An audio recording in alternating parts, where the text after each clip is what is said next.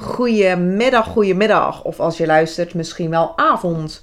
Lieve Chica, welkom bij deze podcastaflevering. Hoe deze podcastaflevering gaat heten, dat weet ik nog niet. Dus die kan ik nog niet introduceren. Ik weet wel dat ik een super mooie, lieve, geweldige vrouw als gast heb. Ze is een psychologe. Ze komt uit België.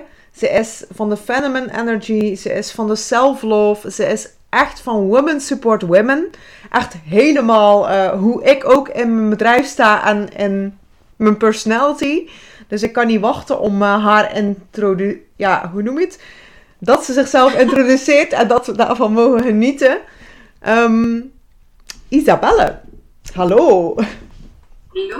Hallo. Hi, Cindy. Ja, inderdaad. Belgium meets Holland. Yes. Kijk, ons enthousiasme level matcht alleszins, wat ik heel leuk vind.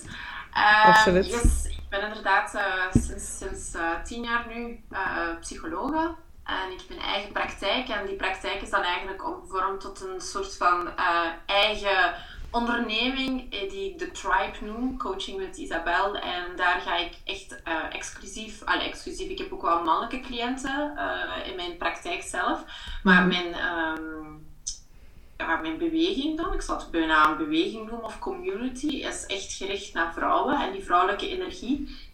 En dat is zo gegroeid, dat ik ben niet meer de persoon die ik 10 jaar geleden was. En ik groei nog elke dag, dus ik vind het ook heel leuk om mij te verbinden. En daarom is het zo leuk dat jij mij hebt uitgenodigd hier vandaag. En dat ik mij met jou kan verbinden en met jouw luisteraars. En dat ik hen iets kan bijbrengen van mijn eigen ervaring en mijn expertise. Yes, leuk. Mooie intro.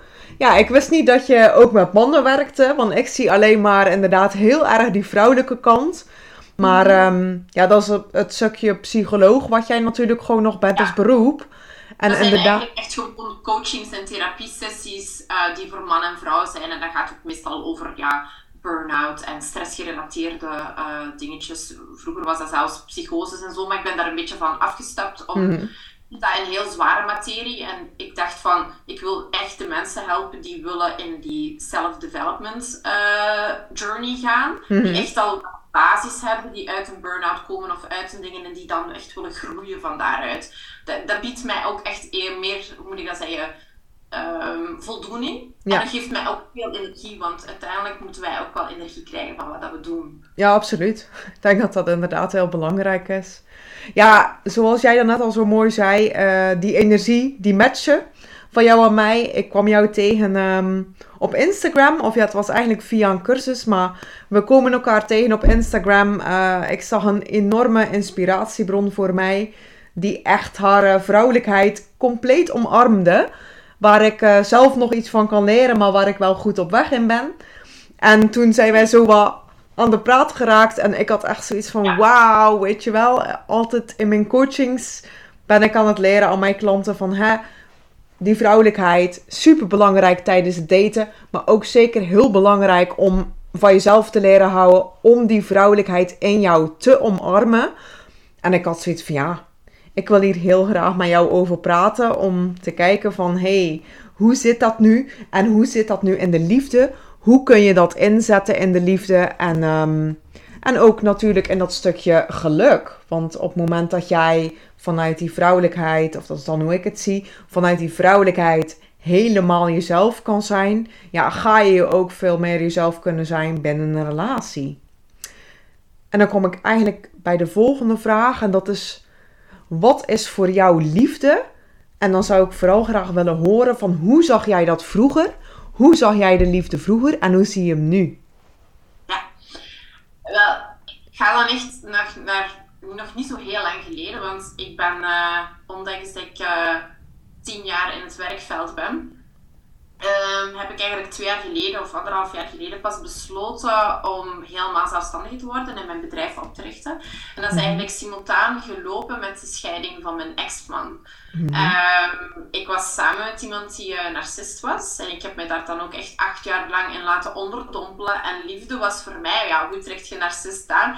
Als liefde voor u enkel geven is en people pleasen en erkenning krijgen en liefde die dan, hoe moet ik het zeggen, er is een bepaalde voorwaardelijkheid in de people-pleasing relatie samen met de narcistische relatie. Want je doet iets en dan krijg je liefde. En bij een narcistisch, je geeft iets en dan krijg je liefde. Dus uiteindelijk, die voorwaardelijkheid worden we ook een stukje aangeleerd. Omdat er eigenlijk altijd een soort van vibe in deze wereld is van voor wat hoort wat. Je kunt niet gaan... als je geld wilt verdienen, moet je gaan werken. Wat logisch is natuurlijk. Maar als je liefde... Daar hebben we ook met datingsapps. Anders zouden al die... hoe moet ik dat zeggen, die tricks voor vrouwen om zich mooier te maken. We denken dat we allemaal die dingetjes moeten doen om een man te verdienen. Ja. Maar wat je eigenlijk vergeet is dat je moet jezelf zijn om liefde te verdienen. En zo mooi. En dat wil niet zeggen dat we niet meer om ons uiterlijk mogen geven, maar was de transformatie, liefde voor mij was vroeger geven en nu is liefde voor mij een beetje meer nemen. En tijd nemen om mezelf te verzorgen, tijd nemen om mezelf graag te zien. Je zet ook altijd eerst je zuurstofmasker op in het vliegtuig als het vliegtuig neerstort en dan geef je aan je geliefde. Dus wat betekent dit? Het betekent eerst zelfzorg en aan de hand van die opgeladen batterij geeft jij aan anderen. Maar je blijft niet geven totdat die batterij op is. Je blijft geven totdat je systeem zegt, nu is het weer eventjes tijd voor mezelf. En liefde voor mij nu is een uitwisseling tussen geven en nemen. Ja, mooi.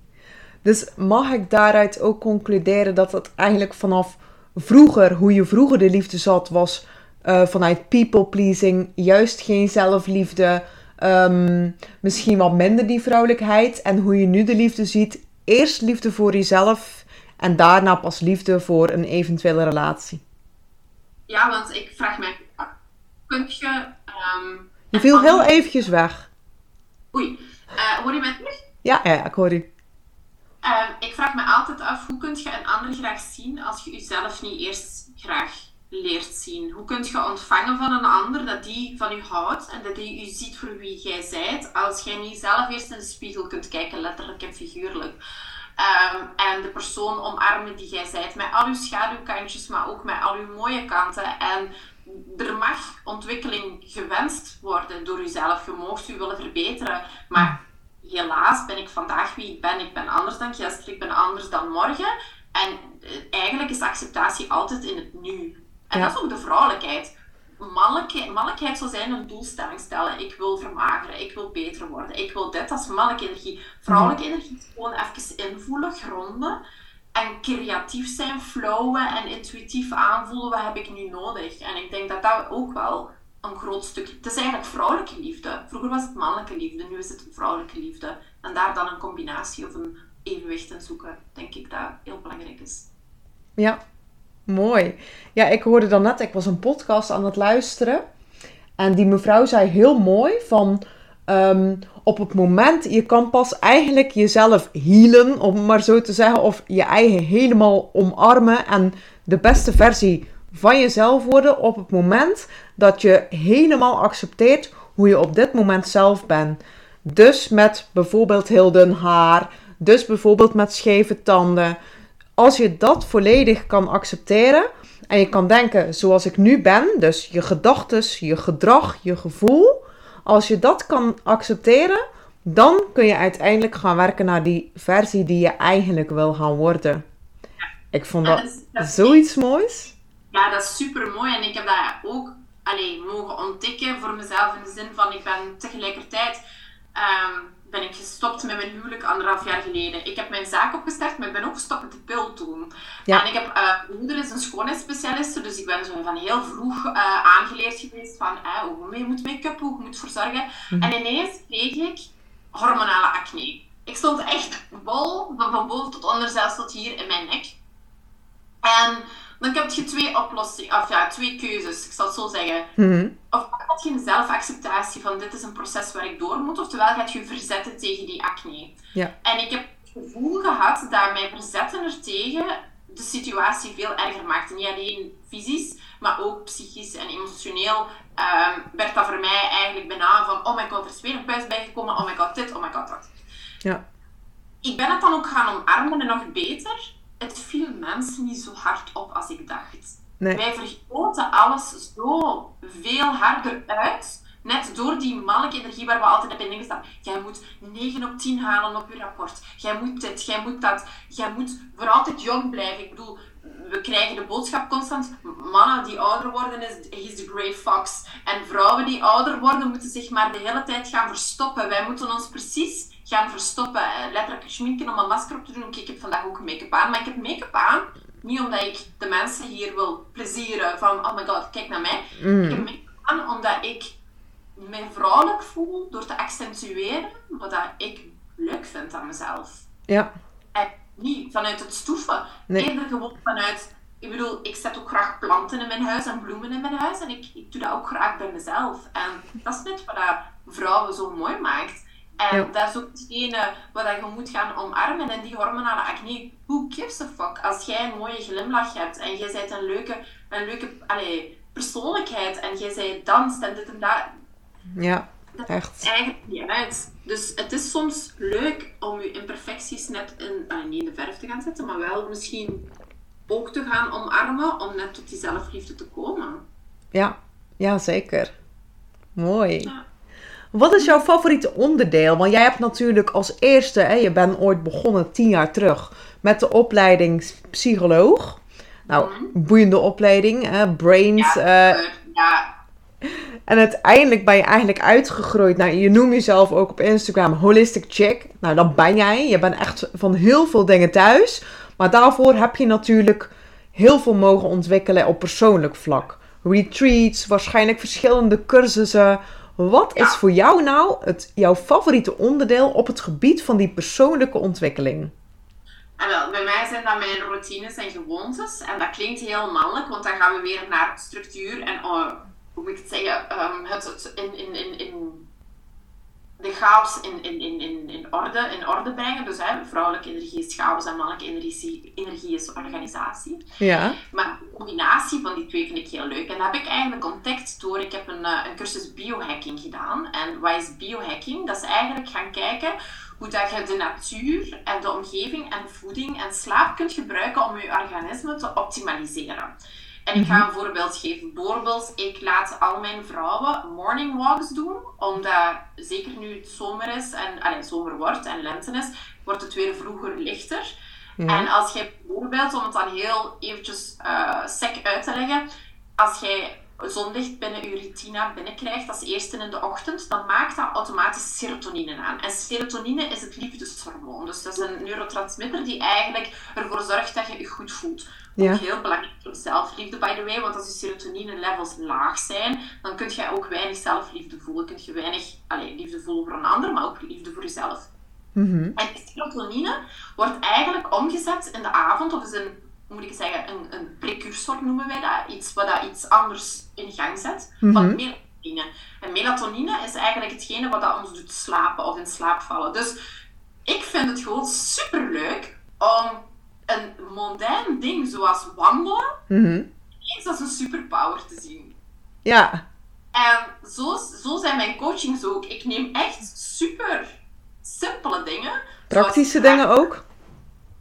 Wat ook echt praktische dingen eigenlijk? Praktische dingen. Dus ik laat vrouwen eigenlijk net in die vrouwelijke energie gaan. Bijvoorbeeld dry brushing. Dus dat is zo'n borstel, gelijk zo'n borstel die vroeger op zo'n stick stond voor je rug mee te schuren. Ja. Zo heb je een handborstel. En ik laat vrouwen echt hun benen dry brushen.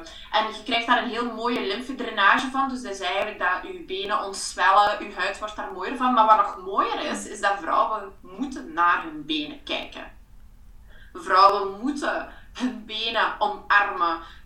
Niet meer van, mijn knie dit of ik heb hier een adertje. Nee. Je ziet elke dag ook je been gewoon dankbaar zijn. En ik vraag hen ook om die benen echt te bedanken voor alles wat die doen voor hen. Dus we zijn vandaag gaan wandelen dankzij die benen. We hebben vandaag kunnen met de auto rijden dankzij die benen. We kunnen gaan sporten dankzij die benen. We kunnen leuke broeken en rokken aandoen dankzij die benen. En die krijgen niet genoeg liefde. Dus ja, dat is waar, ja.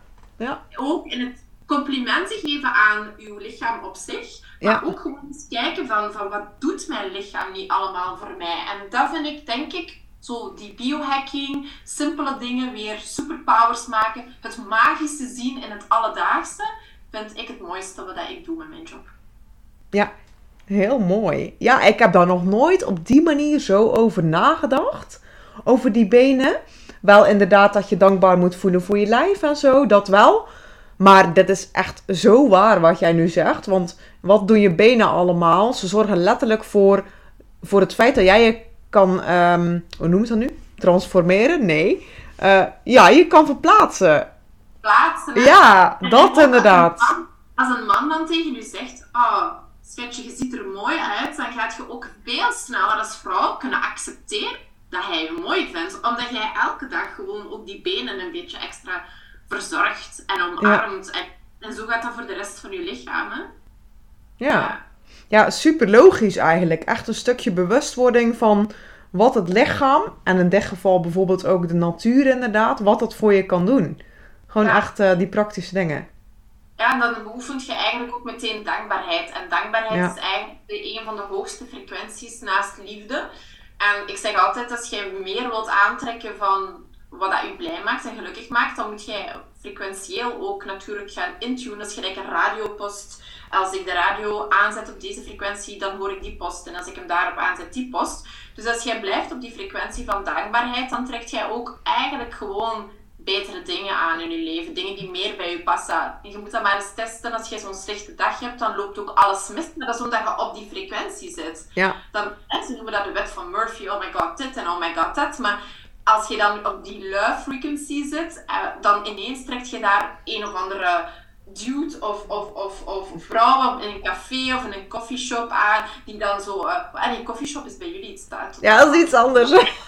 Maar mensen snappen het wel. Ze bedoelen een koffiebar, gewoon een koffiebar. Dus... Ik bedoel een koffiebar. Ja, België en Nederland, en dan geeft ons... Dus dan trekt je nu net aan iemand die je dan die dag iets komt bijleren over van, oh, ik was daar net aan het denken en dan komt jij mij dat vertellen en dan heb je allemaal van die serendipity moments en dat is eigenlijk hetgene wat dan nodig is of gebeurt pas wanneer je in die zelfliefde gaat, wanneer je in die acceptatie gaat van, ik ben goed genoeg hoe ik vandaag ben, wil ik anders worden, put in the work, de mannelijke energie, put it in, en zie de transformatie, maar wissel alsjeblieft altijd af tussen beide. Wat je moet doen en wat je nodig hebt. En dat samen brengt u eigenlijk transformatie. Ja, mooi. Wat doe jij, Isabelle, op het moment dat er niemand kijkt? Wat is echt jouw guilty pleasure? Kijk, als mensen mij volgen, zullen ze zien dat ik vaak heel veel dingen doe als mensen kijken. Want ik heb echt zo, there is no shame policy. En ik ben ook een heel... open persoon. Mm-hmm. Maar wat bijvoorbeeld mijn guilty pleasure is mijn inner kind voeden. En dat kan echt zo bijvoorbeeld naar iets gaan gelijk in breed, want ik woon in Wustwezel, dat is niet zo ver van Nederland. Ik heb daar zo dingen gelijk Bounce Valley. Dat zijn zo van die dingen waar je kunt gaan springen voor volwassenen, zo van die bounce kastelen en zo. Ja, heerlijk. Naar een diertuin gaan en zo gewoon echt mijn inner kind weer voeden.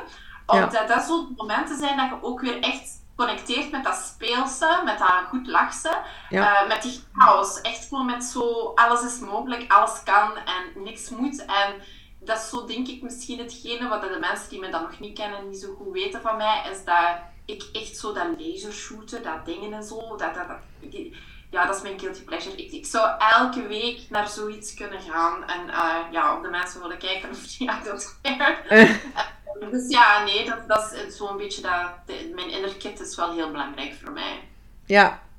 Ja, moet zeggen, ik vertelde het net al eventjes in ons voorgesprekje, dat ik zulke dingen ook enorm herken. Nog niet zozeer misschien, en je noemde volgens mij ook een dierentuin, die noemde in ieder geval daarnet. Ja, dat nog niet per se, maar meer zo van die lasergame. Oh my god, weet je wel, gewoon weer eventjes gewoon lekker kind zijn, achter elkaar aanrennen, gek doen, dat speelse.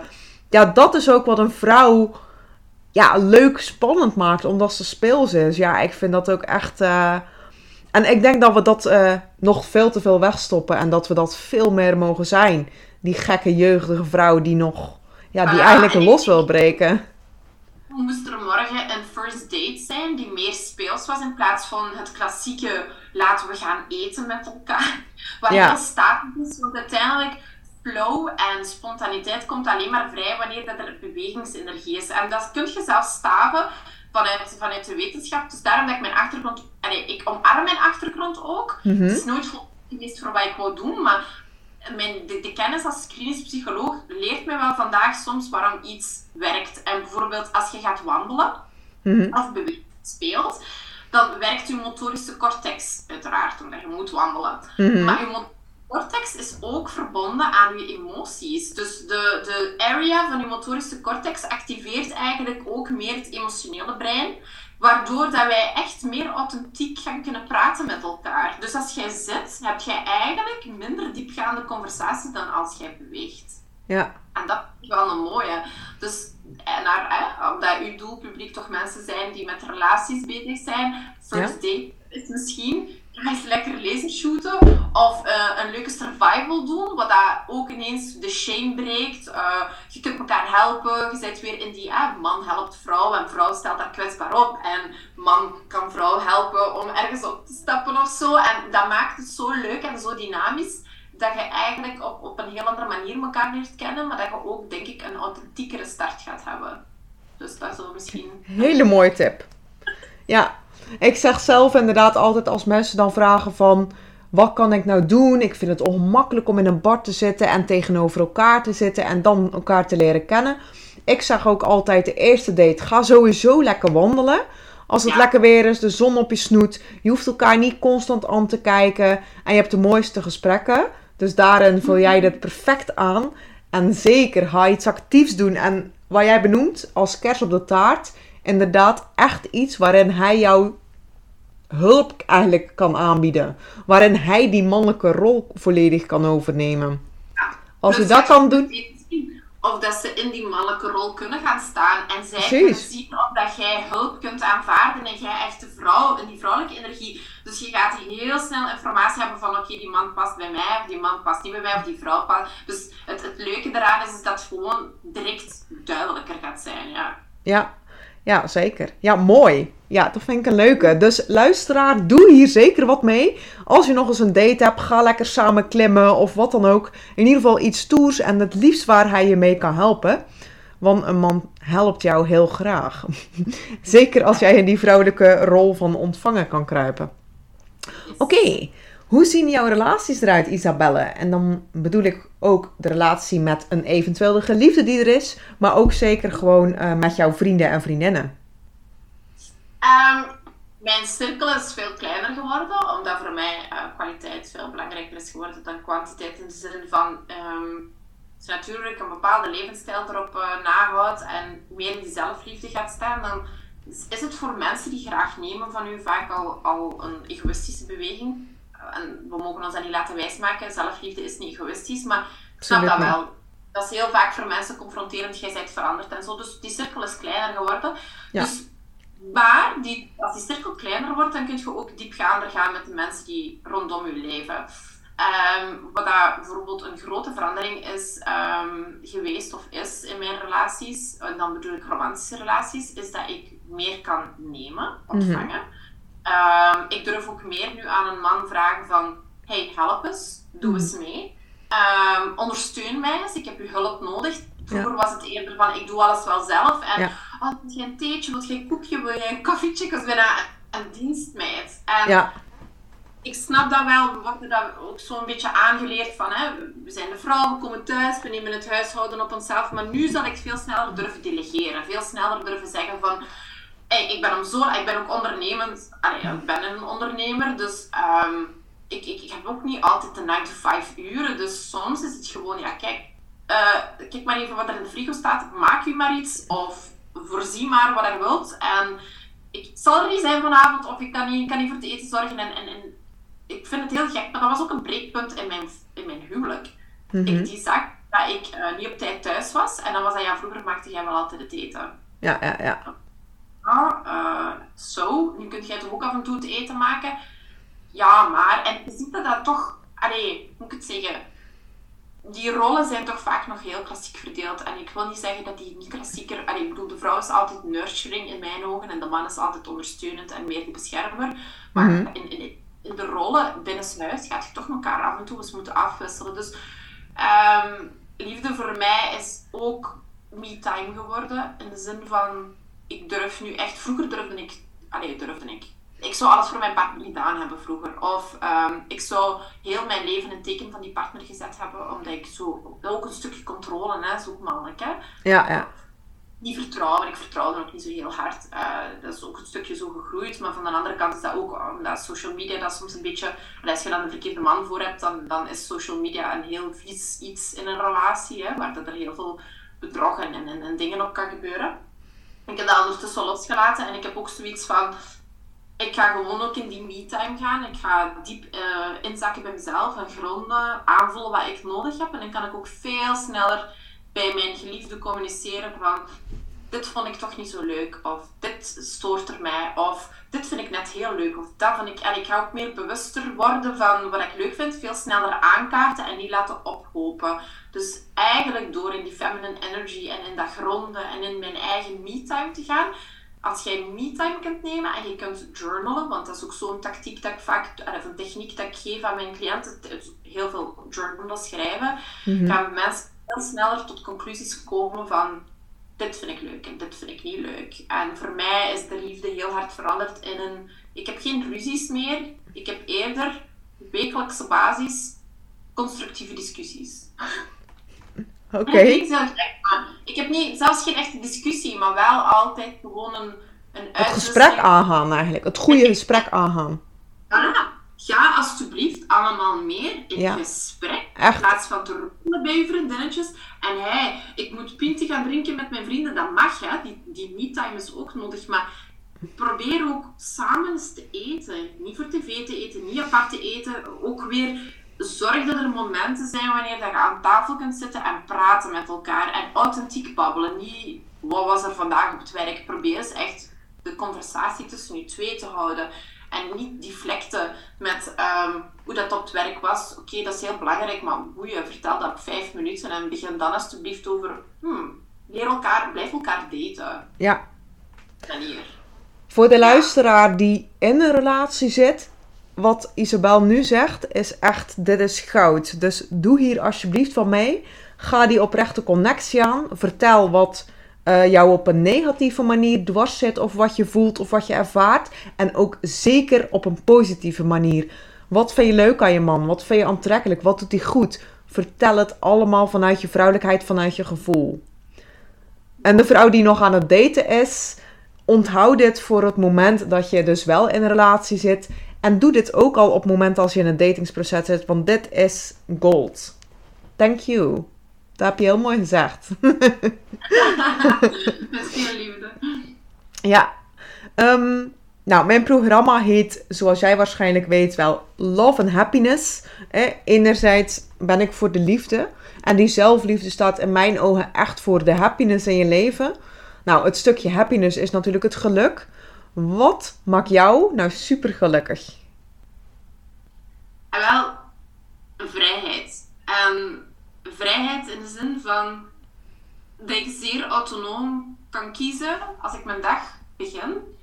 Wat ik met die dag doe, in de zin, ik heb gewoon altijd mijn vaste afspraken. Ja. Maar door het feit dat ik geen pil meer pak, ben ik ook heel hard in flow met mijn cyclus. Dus ik weet op voorhand al een beetje, ik begin mezelf beter te leren kennen. Van wanneer ik mijn ups en downs heb, die komen ook terug op vaste momenten, omdat wanneer we naar onze menstruatie gaan, die progesteron overneemt en al die dingen. Ik ga daar nu niet te diep op in, maar om het zo maar te zeggen, als ondernemer, die vrijheid om te kiezen... Enerzijds wat ik nodig heb die dag en anderzijds wat ik moet doen en daar een combinatie van kan maken. Uiteraard ook wat ik graag doe, dat is mijn passie wat ik doe. Alles wat ik trouwens aan iedereen meegeef is wat ik zelf in mijn leven implementeer. Dat is eigenlijk wat mij echt gelukkig maakt. En ja, voor mij dan persoonlijk is mijn workout ook echt wel een high of the day. Veel krachttraining, ik ga veel wandelen. En mijn lichaam voelen bewegen maakt mij enorm gelukkig. Ik kan dat niet uiten wat verschil is als ik een luie, non-productieve dag heb gehad. Wat dat doet met mijn mentale gezondheid. Zelfs op één dag. Één dag voelde ik echt een mega harde crash en dip. Dus ik wil me niet voorstellen. Ja, ik kan dan heel goed het verschil aanvoelen omdat ik dan wel veel beweeg. Maar Mensen die alle dagen thuis zitten, binnen blijven, op een stoel zitten, niet buiten komen, niet in de zon komen, niet bewegen, niet praten met elkaar, dat is gewoon een recept voor depressie. Yes, absoluut. En voor burn-out. En je moet het niet verder gaan zoeken. Dat komt niet omdat je overwerkt zit van je werk. Een burn-out, iedereen kijkt altijd van, dat is overwerking. Nee, burn-out is het echt doen van wat je gelukkig maakt. Ja. Als jij die balans niet gaat vinden, niet gaat bewegen ook, niet gaat voelen met je lichaam, want dat is wat we willen. We willen biofeedback, we willen weten van, wat kan ik aan? Dan hoe moet ik het zeggen? Dan kun je je geluk eigenlijk nooit vinden. Je kunt je geluk niet binnen 4 muren vinden. Je moet je geluk buiten gaan zoeken. Ja, heel mooi. En in de natuur. Dus zo simpel is het soms. Het is eigenlijk allemaal super simpel. Ja. Daar maak ik er iets mega moeilijk van. Nou ja, en ik denk ook zeker, eigenlijk terug naar vroeger kijken, hè. Vroeger waren er minder, ik zou niet zeggen dat ze er niet waren, maar burn-outs, depressies was veel minder. Waarom? We waren altijd buiten, we waren altijd in de zon, we waren altijd in beweging. We waren altijd met de kinderen aan het spelen. Daar hebben we nu geen tijd meer voor. Nee, er is geen tijd meer, alles wordt duurder. En ik snap dat, want heel veel van mijn cliënten zeggen dan ook weerstand, ja, Isabelle, ik heb nog geen tijd om een bad te nemen, laat staan om te mediteren, om te dit. Maar dan altijd gaan kijken naar van, oké, maar hoe spreekt jij de dingen met je man af? Of durft jij ook wel hulp vragen aan uw buurvrouw of uw moeder of weet ik veel, want hulp is er overal. Nee, maar ja, die gaan dat nooit niet willen doen. En ik zo, ja, maar vraag het eens. We zeggen altijd, it takes a village to raise a kid. Dat is ook wel zo. Je kunt het alleen doen. De vrouw die zich wijs maakt dat ze het alleen moet doen, is de vrouw die gedetermineerd is om echt gewoon in haar eigen ongeluk te lopen. Ja. En het gaat gewoon niet alleen. Dus ga in gesprek en wissel uit en zeg gewoon tegen je man, kijk, als jij nog een leuke vrouw, happy wife, happy life wilt hebben, take the kids 1 of 2 keer in de week, ook eens een avond, zodat ik mijn fucking yoga kan gaan doen en dat ik eventjes mijn verzorging in de badkamer kan doen. Doe het, want anders gaan wij hier niet gelukkiger van worden. En hij mag dat ook doen, maar dat moet echt nemen. Leer nemen. Leer ontvangen. En dan kun je pas vrouw worden. Stop mij alsjeblieft. Je bent geen onuitputtelijke bron van, hoe moet ik het zeggen, van een dienstmeid of een pleaser. Je moet echt ook gewoon ontvangen. Yes. En wees waardig daarin. Voel je waardig om te ontvangen. Yes, mooi. Echt wel mooi wat je zegt. Als er iets, en nu heb je net al, ik wou zeggen, wil je iets aan de luisteraar meegeven? Nou ja, wat je nu net zegt, echt waar, daar mogen we iets mee. Dat mogen we heel serieus nemen wat mij betreft. Zeker hulpvragen is ook echt een vorm van jezelf houden en dit uiten. Je grenzen daarin ook aangeven. Maar is er naast dit mooie, is er dan nog iets wat jij zegt van dit wil ik heel graag delen met de luisteraar? Echt vanuit jouw. Dit is misschien nu iets heel anders wat we vandaag, we hebben het over zelfliefde, hè. En vergeving is voor mij ook een heel belangrijke naast zelfliefde, want hoeveel grudges houden we soms niet ten opzichte van onze ouders of familieleden of vrienden of een oud lief of het zeggen van ik ben slachtoffer van die zijn of haar gedrag. En wat aan mij geholpen heeft met zelfliefde is, ik ga mijn ex-man als voorbeeld nemen, ik hoop dat hij mag de podcast van mij horen, hij zal blij zijn, is vergeef altijd. Want iemand niet vergeven zorgt ervoor dat die persoon energie geeft nog altijd over uw systeem. En dan kun je helemaal niet in die feminine energy gaan, in dat speelse, en dat lachen, en dat creatieve. Nee. wil dat zeggen dat je pijn moet vermijden. Nee, je moet pijn doorvoelen. Maar voor mij is het heel belangrijk geweest om te vergeven. Je moet ook niet tegen die persoon gaan zeggen, ik vergeef je. Maar echt vergeven wil zeggen dat je het ook loslaat. Ja. En dat je, als je kunt loslaten wat geweest is, dan kun je enkel zien wat is. En dat maakt echt gelukkig. En liefde is zien wat is, niet wat was. Mm-hmm. Wat komt, weet je nog niet. Dus dat is voor mij eigenlijk een mindset dat ik zou kunnen meegeven. Hele mooie boodschap. Vergeef dus, vanaf nu. Ja, en ook jezelf, hè. Vergeef jezelf. Ja. Dat je gisteren graag hebt kunnen zien. Vergeef jezelf dat je je niet goed verzorgde of niet goed. Maar vandaag is nu nu dat je de podcast nu luistert, ook al is het avond, ochtend, middag, zelfs is al een nieuwe opportuniteit om jezelf te vergeven van oei, ja, dat was niet zo goed van mij. Vergeet dat gewoon en begin gewoon meer te doen en ontvang meer van wat je gelukkig maakt. En je kunt elke minuut kiezen om een nieuwe start een nieuwe start te kiezen voor jezelf. Ja, mooi. Nou, ik denk dat jij de luisteraars onwijs hard geïnspireerd hebt met hetgene wat je allemaal verteld hebt vanuit jouw expertise, Isabelle. Mochten de luisteraars nou zeggen, nou, ik ben heel benieuwd naar deze vrouw. Sowieso vertel ik natuurlijk steeds dat je verschrikkelijk mooi bent. Nou, de podcastluisteraars, die kunnen jou niet zien. Dus die zullen toch even moeten checken wie jij nou eigenlijk bent. En waar kan de luisteraar jou vinden? Als ze via mijn Instagram, waar ik het meeste aanwezig ben, willen komen kijken, dan is het @coachingwithisabelle. Dus Isabelle is mijn Instagram en daar kan je dan ook van de besloten groep Holistic Chicks lid worden. Dus daar is dan een kleine besloten groep waar dat dan zo iets meer informatie over de tribes of de retreats gegeven worden. En als jij nieuwsgierig bent van wat ik doe en waar ik vandaan kom, dan is het isabelkarlens.be en daar kan je gewoon gaan kijken wat ik doe. Dan vind je ook mijn Instagram terug. Dus ik zou zeggen, check it out. Ik heb ook, als ze dan nieuwsgierig zijn, ik pest wel wat humor. Ik weet dat je dat niet van je mocht zeggen, maar ik geef altijd graag een humoristische slag. Dus je zult ook zien als je mij gaat volgen op die @coachingwithisabelle, dat ik graag ook die humor daarin breng. Dus zeker al wilt je niet volgen voor coaching, als je goed wilt lachen, moet je zeker kijken komen. Zeker, ja. Je doet het echt heel leuk. Die vrouwelijkheid, die dingen, hoe jij, ja, eigenlijk gewoon echt hoe jij bent.